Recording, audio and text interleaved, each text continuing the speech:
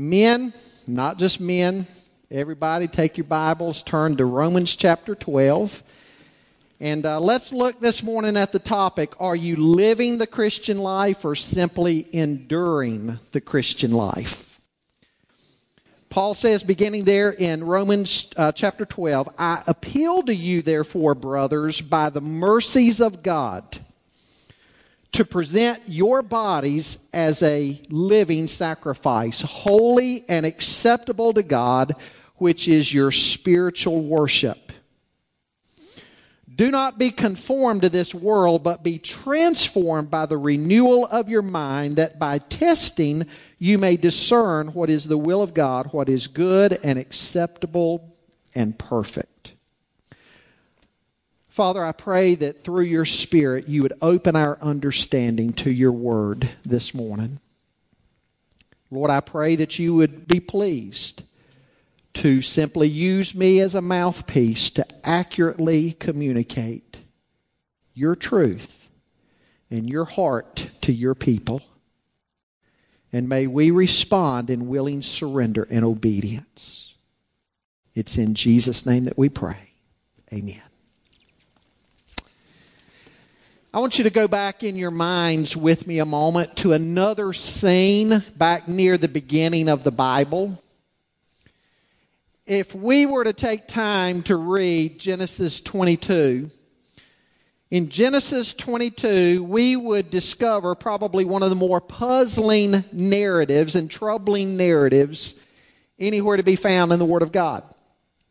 Certainly a challenging narrative. Genesis 22 is about Abraham being told by God to go up to Mount Moriah, where Jerusalem sits today, and specifically Mount Moriah would be where the Temple Mount in Jerusalem would be. Abraham was to take Isaac to Mount Moriah, and he was to offer Isaac, the son of promise, as a sacrifice. Now, we can speculate all day long about what was going on in that text. Could it be that Isaac had become somewhat of an idol, maybe, in Abraham's eyes?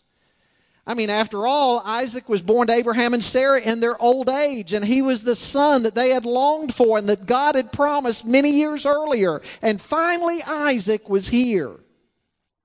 By the time we get to Genesis 22, he's probably a teenage boy. Had Isaac become somewhat of an idol in his father's eyes, this son that he longed for, was he giving attention to Isaac that should only be given to God? Or was it that the pagan Canaanites around Abraham, many of them offered their sons to their false gods, their false deities? And so was God saying to Abraham, I want to see if you love me as much as these pagans love their false gods. But at any rate, we know what happened. Abraham, in obedience, took Isaac. Don't you know that must have been a sleepless night that Abraham had? He takes Isaac to Mount Moriah. And there up on Mount Moriah, he ties Isaac to the altar, and the wood is all around, and he's raising the knife to sacrifice his son. And God says, Abraham, don't do it. Stop. Now I know that you love me. What a tremendous passage of Scripture that is. And it is a story that has enormous application for us today as we look at Romans chapter 12, because we see in Romans chapter 12 that it is ourselves that we are to place upon the altar as an act of devotion. We are to offer ourselves as a living sacrifice to God. Paul has been talking about right doctrine in Romans 1 through 8. Right doctrine. How are we to understand our lost condition? How are we to understand what God has done for us in Christ? Romans 1 through 8. Then what about Israel? Has God forgotten His chosen people? Paul deals with that in Romans 9 through 11. Now he turns his attention to talking about right living. In other words, knowing right doctrine is not an end in and of itself. Right doctrine should produce right living. It certainly matters what you believe, but then what you believe has got to be translated into everyday life also. Doctrine has to result in right ethics or right living. No wonder the Swiss theologian Karl Barth called Christian ethics the great disturbance. Now, you and I wouldn't agree with Barth on many issues, but on this point, I think he was spot on. What a wonderful depiction of the Christian life, how we are to live out doctrine in our ethics. He called it the great disturbance. In other words, if your Christian beliefs haven't radically changed the way you live, my brothers, there is something wrong with your Christianity. In these two verses, Paul discusses what flows out of Christian belief. We learn here that a life of surrender is the only worthy response to salvation. I want you to see first with me in verse 1, a reasonable offering. Paul says there, I appeal to you, therefore, brothers, by the mercies of God, to present your bodies as a living sacrifice, holy and acceptable to God, which is your spiritual worship. Some translations say, which is your reasonable act of worship. We're to make a holy presentation of our lives to God. Dr. F.F. Bruce gives a much needed word here. This sacrifice is contrasted with those sacrifices in the Old Testament. In that this sacrifice here that is being spoke of is not the life of another. In the Old Testament, it was an animal. But as Bruce points out, what Paul is talking about is not the life of another, but it is your life. You're to present your life to God. Keep in mind, all those sacrifices in the Old Testament were given to atone for sin. But with the coming of Christ, who was the true Lamb of God, He was the ultimate sacrifice for sin. He offered Himself. Now, no other sacrifice for sin is needed.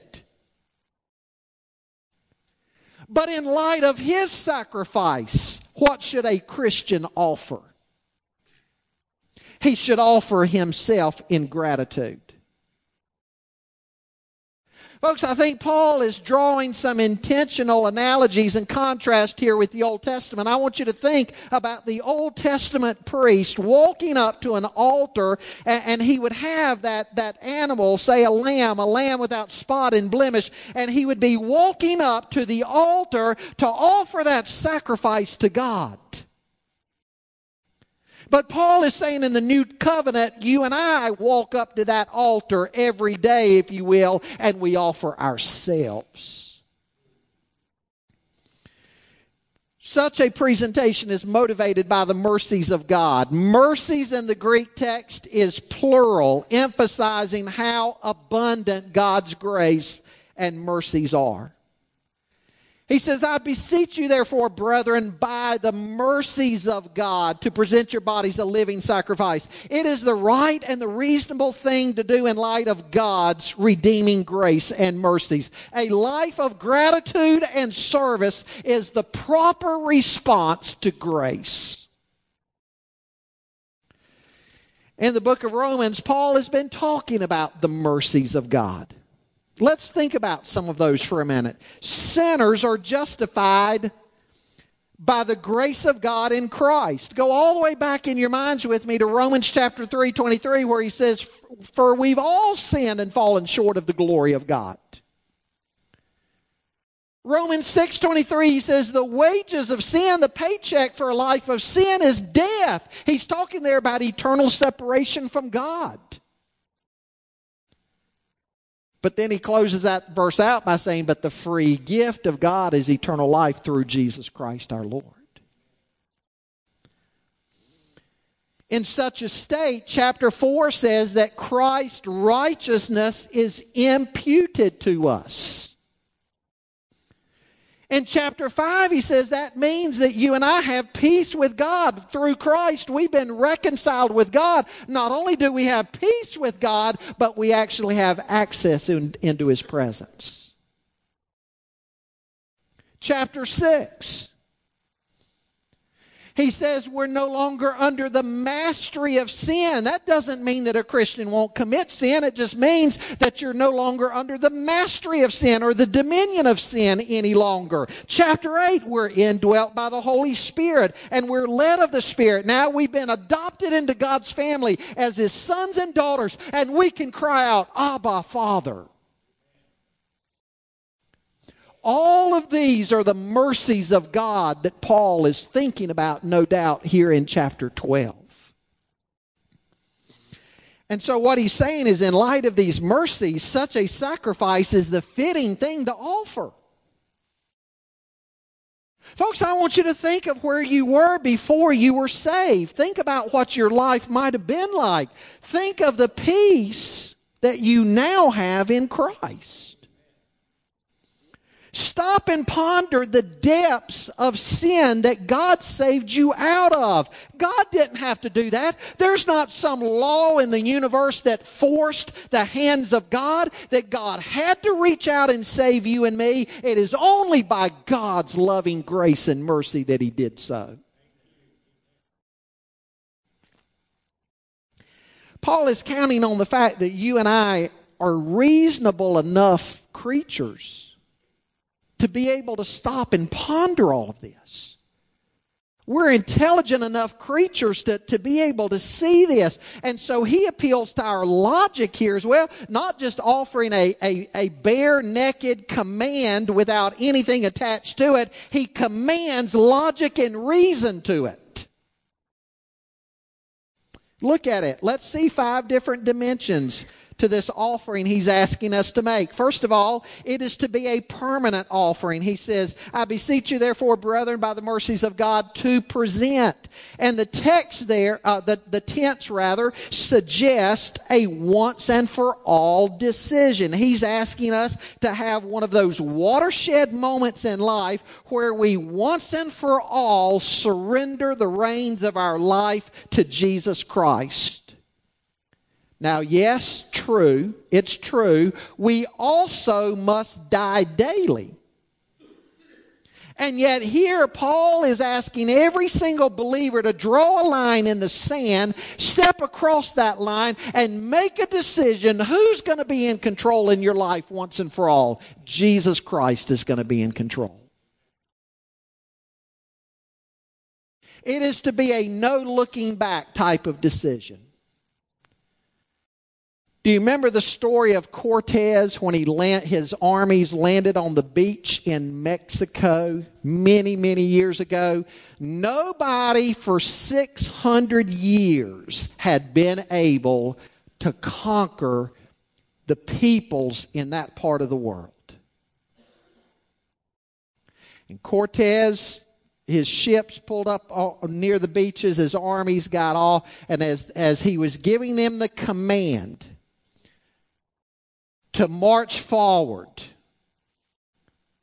it said that he burned all the ships in the bay, and the message to his troops was, you've only got one direction to go. You can't turn back. Now I realize, you people who love history, I love history too, I realize historians debate it, that probably he didn't burn his ships. In reality, historians have come to the conclusion what Cortez actually did was sink his ships. But whether you burn your ships or sink your ships, it's the same thing. He was giving his armies the indication. There is no turning back. Because some of them wanted to take the boats and go to Cuba. And he was telling them, there is no turning back. There's only one way to go. And that's the kind of decision Paul is calling on us to make. What if every man and woman who ever committed their life to Christ and was born again made this kind of decision? What if every one of us said, Lord, come what may in my life? Come what may. My thoughts, my finances, my relationships, my service to God, there's going to be no retreat. I give 100%. That's what he's asking. Brothers and sisters, that's exactly what we're being invited to do. What are your weaknesses? Lay them on the altar. What are your strengths? Lay them on the altar. What about a life of ministry and missions that God might be calling you to? Lay it on the altar. Present yourself to God. Secondly, it's a personal offering. He says, I beseech you, brethren, to offer your bodies. He's speaking to the church, but it is a decision he's calling every member of the body of Christ to make. Folks, I want you to think about this for a moment. We so often think in terms of what we can receive from God. That's upside down thinking. We ought to be thinking about what we need to offer to God. And then let God worry about what he's going to give us in return. Paul said, give yourself. It is to be a personal presentation. Nobody else can do it for you. I think of Joshua in the book of Joshua near the end when he was standing there before the people and he said, you've got to choose for yourselves what you're going to do, but as for me and my house, we will serve the Lord. It's a personal choice. Personal offering. It's to be a physical offering. Thirdly, he says, present your bodies. The body here stands for the whole of life. Paul, in all likelihood, is combating Greek thought and philosophy here. Because you see, the Greeks tended to diminish the body. They had a saying, soma sema estin. The body is a tomb. And so in the Greek way of thinking, the thing you wanted to accomplish was being free of the tomb one day. But folks, that's not biblical. The body is a gift of God, and so we are to offer our bodies even back to God. We aren't simply to say, Jesus, I give you my heart, come into my heart. It should be, Lord Jesus, not just my heart, but come in and transform every fiber of my being. Take all of me. You see, here is where some of the great disturbance happens. Because if we were to go back to chapter 3, in chapter 3 we would see what Paul said we did with our bodies when we were lost in our depraved nature. Listen to what he says in chapter 3, and I want you to notice the different parts of the body that he mentioned. He says, their throat is an open grave. Who's he talking about? He's talking about all of us in our lost condition. Their throat is an open grave. They use their tongues to deceive. The venom of asp is under their lips. Their mouth is full of curses and bitterness. Their feet are swift to shed blood. In their paths are ruin and misery, and the way of peace they've not known. There is no fear of God before their eyes. So in our lostness and depravity, the body was given to all the wrong things. Our minds, our eyes, our lips, our hands, our feet. We could go on and on and on. The members of our body were given to the wrong things. And Paul is saying here, now that you're redeemed, the same things, every aspect of your body is to be presented to the Lord. Present all of yourself. It's to be a perpetual offering. He says living. In the Old Testament, when a sacrifice was made, it was killed. Folks, the day may come, who knows, you and I might be martyrs. Look at what they're doing to our brothers and sisters in Christ, what they've done to some of them over in Egypt or Syria or other places. There may come a day that you and I might have to die for our faith in Christ. But right now, we're not being called to die for our faith in Christ. We're being called to live for Christ, to offer ourselves as a living sacrifice. I like what John Stott said on one occasion. He said, it's as though the Christian is to wake up every morning, and when you turn back the covers and roll out of bed, you're to imagine yourself rolling up onto an altar and saying, here I am, Jesus. Use me for your glory today. It's to be a pure offering, holy, set apart. You belong to God now. You're to live for His purposes. That's what it means to be holy. In 1 Corinthians 6, Paul says, do you not know that your body is a temple of the Holy Spirit who is in you, whom you have from God, and that you are not your own? You've been bought with a price. Therefore, glorify God in your body. I got news for you, Christian. You don't belong to you anymore. You belong to Christ. And so we're to make a willing offering of ourselves. Permanent, personal, physical, perpetual, and pure. Second thing I want you to see this morning, it's an acceptable offering. It's an acceptable offering. I want you to notice about halfway through verse 1, he says, holy and acceptable to God. Such a reasonable, willing offering is acceptable to God. It is desired by Him and it is pleasing to Him. Folks, I want you to think about it this way. In the Old Testament, a sacrifice would be rejected by God if it were not the proper kind of sacrifice. Again, I think as we read these verses, Paul is, in his mind, he must be doing a running commentary in his thoughts, comparing the Old Covenant and the New Covenant. The sacrifices then and now. Remember those sacrifices in the Old Testament, how they were to be? But you remember what the people turned them into? And they were rejected by God. They were not acceptable. Go back this afternoon and read the book of Malachi, the last book of the Old Testament. They'd come back from exile. And some of them were disillusioned a little bit, and maybe God didn't work the way they thought God was going to work in the nation, and they had just kind of settled back into their routines in life, and they were just going through the motions in worship. They were coming to worship. You remember what God said?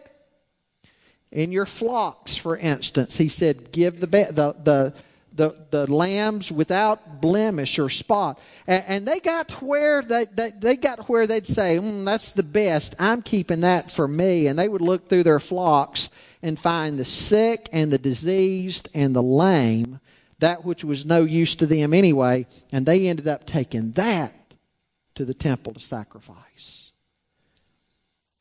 They were giving God the leftover crumbs and keeping the best for themselves. And remember what God said? God said, I just wish one of you would go to the temple doors and shut it, that my people would not come in here and profane my name. What are you offering to God? Leftover crumbs? Remember Haggai? Same message in Haggai. He was also one of the post-exilic prophets. But Haggai looked around and he saw everybody doing the best to build their homes and their businesses and take care of all their stuff, while everything related to God and the service and worship of God, they were leaving in ruins. And remember what Haggai said, what God said through Haggai in Haggai chapter 1? He said, now therefore, thus says the Lord of hosts, consider your ways. He's saying, just think about what you're doing. You've sown much and you bring in little. You eat but do not have enough. You drink but you're not filled with drink. You clothe yourselves but no one is warm. And he who earns wages to put them in a bag with holes. Thus says the Lord of hosts, consider your ways, go up to the mountains and bring wood and build the temple, that I may take pleasure in it and be glorified, says the Lord. You looked for much, but indeed it came to little, and when you brought it home, behold, I blew it away. Why? Why, says the Lord of hosts? Because of my house that's in ruin, while every one of you runs to your own house. Therefore the heavens above you withhold the dew, and the earth withholds its fruit. So in both of those cases, in Malachi and Haggai, the people were motivated to think only of themselves and neglect the things of God and just give God the leftovers instead of giving them the best, giving Him the best. And in both cases, what's the Bible say that God did? He rejected them.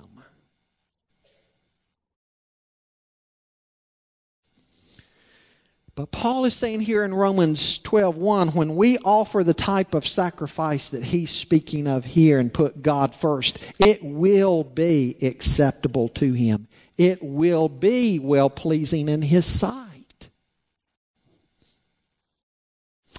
He says such a presentation is our spiritual worship, our reasonable act of worship. Now, listen to what he's saying there. We think of worship as something that we simply do in here on a Sunday morning, and indeed it ought to be. But instead, Paul's saying also think of your entire life, everything about your life this week. How you talk to your employees, how you talk to your employer, what you do, your relationships, what you do with your finances. What you do with all of your life this week. Paul is saying we need to stop and consider it's not just this in here, but it's all of life that is to be our worship to God. It's like Paul said in Colossians 3. Whatever you do in word or deed, do all in the name of the Lord Jesus, giving thanks to God the Father through Him. The Bible here is challenging us to rise up to a whole new level of living. I like what Bible teacher John Phillips says here. He says so many people are just ruled by the senses. They live on the sensual level, and he doesn't necessarily mean immoral stuff there, just living on the sensual level. He says, think of the following expressions. I don't like the smell. It's too hot. I'm too tired. It's ugly. Phillips says each of those statements reflects a physical reaction. People are ruled by such who are ruled by such considerations are ruled by the senses, by what they see, hear, taste, feel, or smell. He says it is possible for a Christian to live at this level. He may be saved, but he's living at the lowest possible level. He won't go to prayer meeting because the room might be too hot. He'll not work in the slums because those people stink. He doesn't like so-and-so in the church because 10 years ago he said something to me and I've not got over it since. Phillips says that's living at the sensual level. But Paul is appealing to us that we would present ourselves totally to the Lord and be led of the Spirit. And if we're led of the Spirit, He has our senses, He has our intellect, He has our emotions. And if we're living on the spiritual level, we're making decisions based on where God is leading. And such a life will be pleasing to God. It will be acceptable to Him. Are you giving God the best of you or the leftovers? The leftovers He will reject. If you're giving Him yourself, the best of you as a living sacrifice, that is acceptable. Men, how are we living?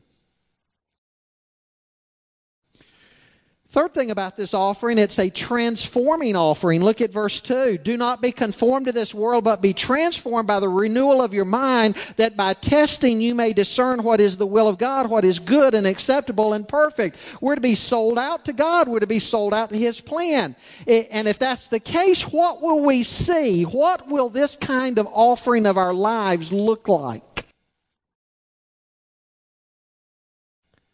Well, first of all, there will be a refusal to compromise. He says, do not be conformed to this age. I like how J.B. Phillips translated said, do not be squeezed into this world's mold. You see, there's this age and there's the age to come. It's like what Paul said to the Philippians in Philippians 3:20. Our citizenship is in heaven, and from it we await a Savior, the Lord Jesus Christ. We are to live in this age by the standards of the next age, because this age and everything about this age is passing away. And so the challenge for the Christian is, don't buy into the world's ways. Don't buy into the world's views. Colossians 3:1, Paul says, if you've been raised with Christ, seek the things that are above, where Christ is seated at the right hand of God. Folks, the challenge for the Christian is to live in this world, but not be conformed to it. The Bible says what we see is temporal, but what is unseen is eternal. Are you living for the temporal or the eternal? The challenge for the Christian is to use the things of the world without being conformed to the world's pattern. Folks, the Lord gives us a snapshot in the Old Testament of what this is to look like. Isn't it amazing how He gives us snapshots in the Old Covenant of how we're to live in the New Covenant? And what I'm speaking of here is Daniel. Think of Daniel with me a moment.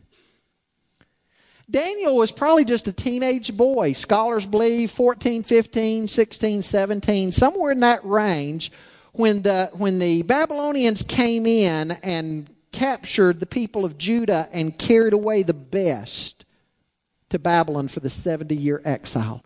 And Daniel was in that group that got carried away. And remember, because of Daniel's capabilities and all, the king of Babylon, Nebuchadnezzar, they had a policy. They would take the cream of the crop among the young people, and they would try to make Babylonian disciples out of them and use them and use these foreign peoples, these young people that they had indoctrinated, use them in their government courts. And so they try to do that with Daniel. In chapter 1, verse 8 of Daniel says, Daniel purposed in his heart that he would not defile himself. Could you imagine a 14 to 17-year-old teenage boy being taken away from home, probably mom and dad, everything, getting in this foreign land, and he purposes in his heart that he will not defile himself. Here he is in a foreign land. Where are you and I? The Bible says that this earth is like a foreign land to us. We're citizens of heaven. Daniel was in a foreign land, and yet in a foreign land he purposed in his heart that he would not defile himself. He remained true to God. He would not compromise. Folks, it's always been this way for God's people. Go all the way back to Leviticus 18. You know what God told His people in Leviticus 18? The Lord spoke to Moses, saying, speak to the people of Israel and say to them, I am the Lord your God. You shall not do as they do in the land of Egypt where you lived. And you shall not do as they do in the land of Canaan, to which I am bringing you. You shall not walk in their statutes. You shall follow my rules and keep my statutes and walk in them. I am the Lord your God. You shall therefore keep my statutes and my rules. If a person does them, he shall live by them. I am the Lord.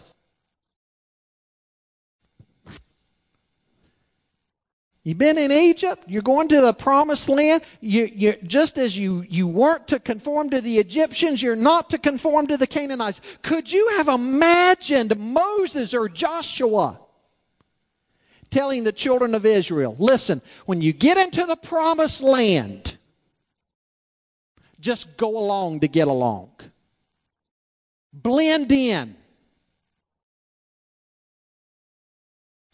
Could you imagine Moses or Joshua saying such a thing? No. Because God said to His people in that foreign land, I've chosen you. You are to be my distinctive people. There is to be a difference in you. That's what Paul is saying to the Christian. Don't be conformed.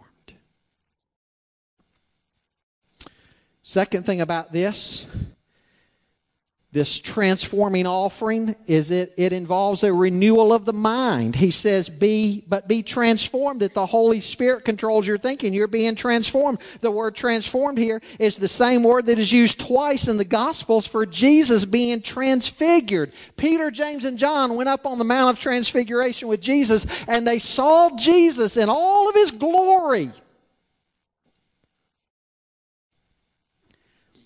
You see, His full glory on earth was veiled. He didn't empty Himself of any of His deity or divinity, but He did empty Himself of that heavenly glory He had had with the Father. He came to earth as a man in flesh without sin.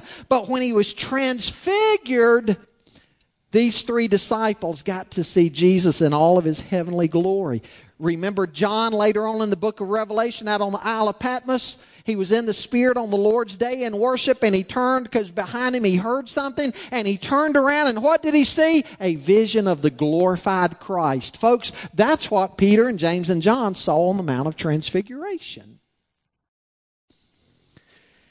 The Bible says here that there is a sense in which you and I are to be transfigured. We also get our word metamorphosis from this. Think with me a moment about that caterpillar. That caterpillar that gets in a quiet, dark space and it weaves that cocoon around itself, and then some months later it emerges as something very beautiful.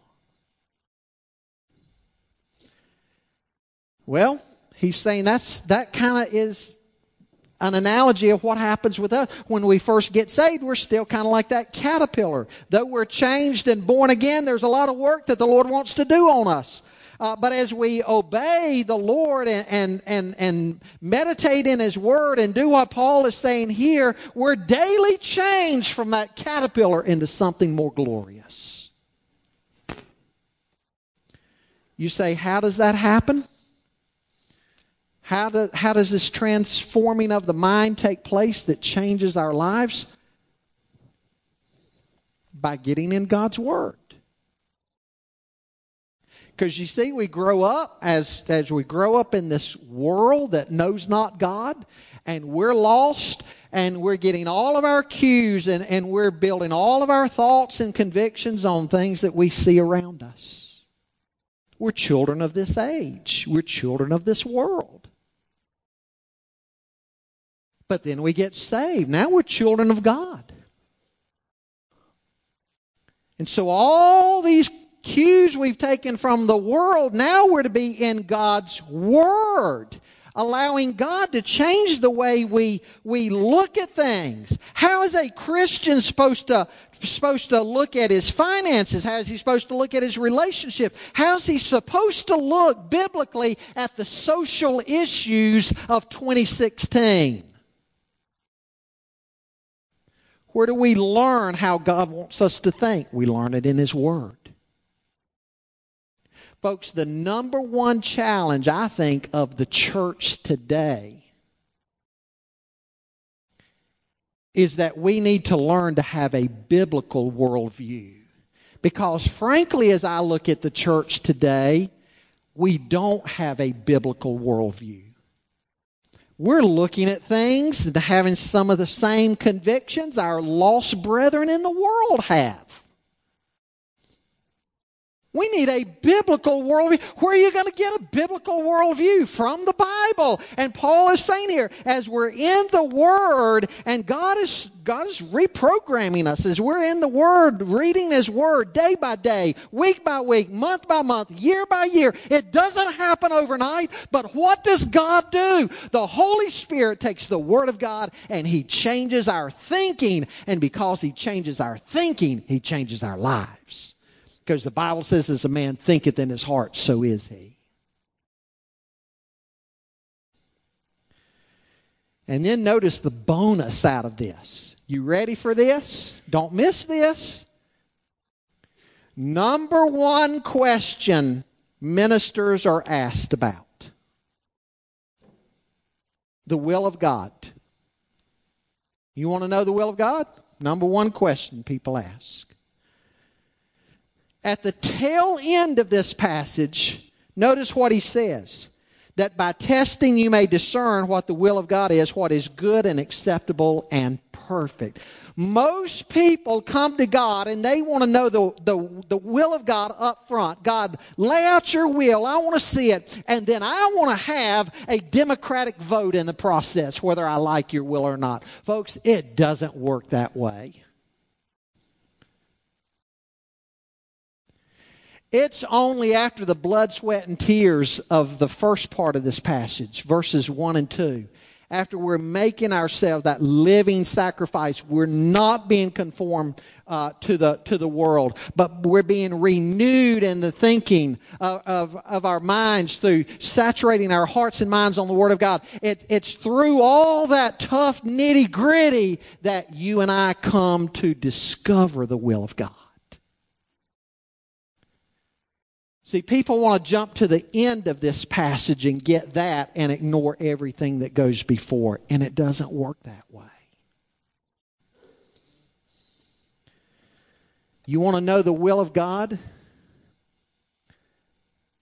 Then pay attention to everything else I've said before we come down to this last phrase of verse 2.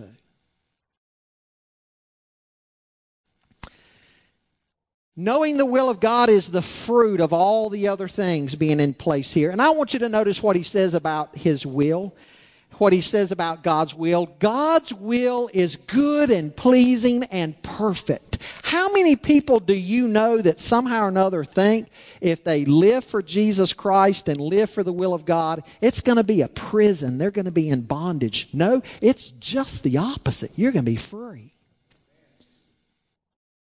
The will of God is good and pleasing and perfect.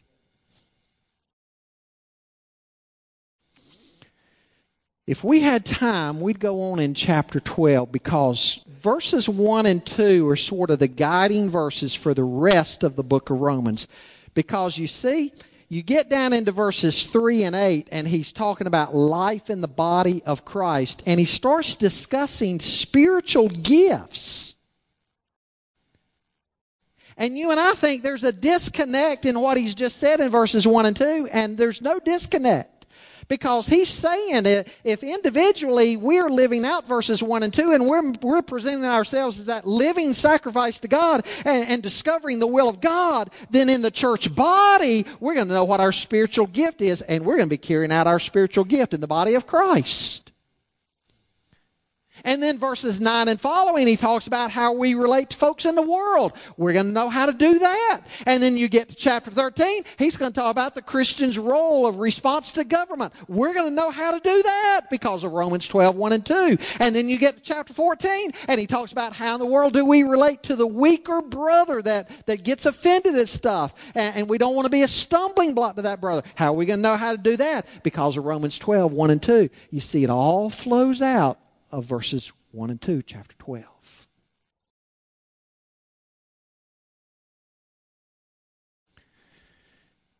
Men, I wonder this morning, are you just enduring the Christian life day to day? Or are you living the Christian life?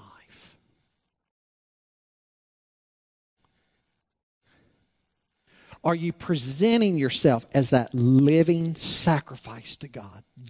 In light of all the mercies of God. Think, if you could think, not only what Paul said here in Romans 1 through 11, what he said before that covers all the mercies of God, but I mean, just even look at your own life, where you were before you got saved. Think of all your circumstances in your life and what God brought you through and how God kept you safe until the day you got saved. Is that not mercy?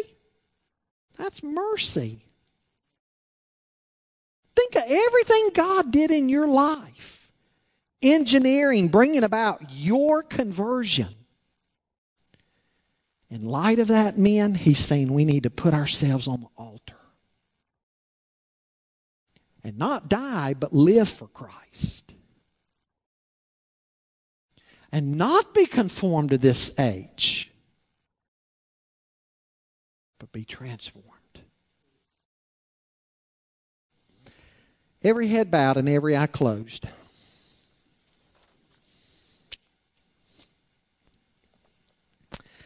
I'm going to ask you right now that if you have never truly made that wholehearted, no strings attached kind of commitment to the Lord, that you would do that now. If there's never been that time in your life that you've been converted, and God's been working on your heart, you know God's been working on your heart. You can't put it into words necessarily, but you know God's working on your heart. And God's got you here for a reason. And you're convicted of your sin and your need of a Savior, and you want to have peace with God. I want to appeal to you this morning to surrender your life to Jesus Christ. Lord Jesus, save me. Forgive me. Holy Spirit, bring about that new birth from above that Jesus spoke to Nicodemus about in John chapter 3. Do that in my life. Would you make that your prayer?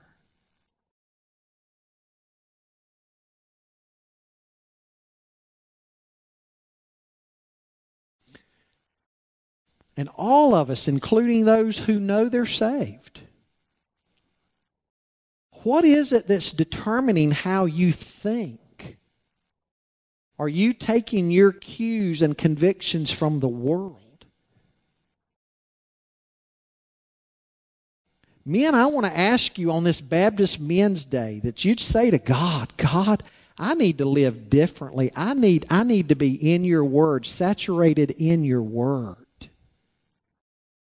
God, I need to think thoughts after you that are pleasing to you. And this year, men, get in the Word of God.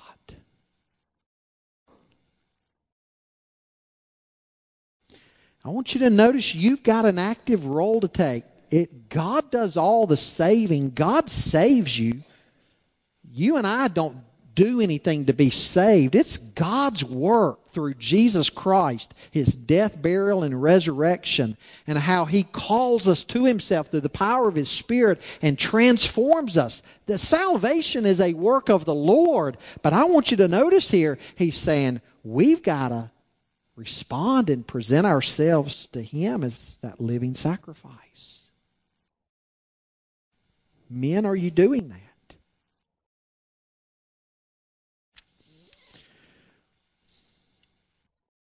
Are there some areas of your life right now where you see a lot of compromise with the world? And maybe this morning your prayer needs to be, God, make me more like a Daniel that the pastor mentioned a moment ago, who couldn't help it that he had to live in a foreign land, but he purposed in his heart that he wasn't going to defile himself. Confess those compromises and ask God for that transforming process. Lord, have your way and your will this morning, we pray in Jesus' name. Amen. If you need Christ in your life, and you know in your heart that God is calling you and speaking to you, I want to ask you to come forward this morning. I'd like to pray with you. If you're looking for a new church home where you can fellowship with other believers, you come forward. I'd love to pray with you and present you to the congregation. The altar's open. If you want to come to this altar, and it doesn't just have to be men. Had ladies come in the early service. You want to come to this altar if there's something you're dealing with. Maybe some area of compromise. Who knows? God knows. Come do business with God. Or just right there in your seat, you can do business with God.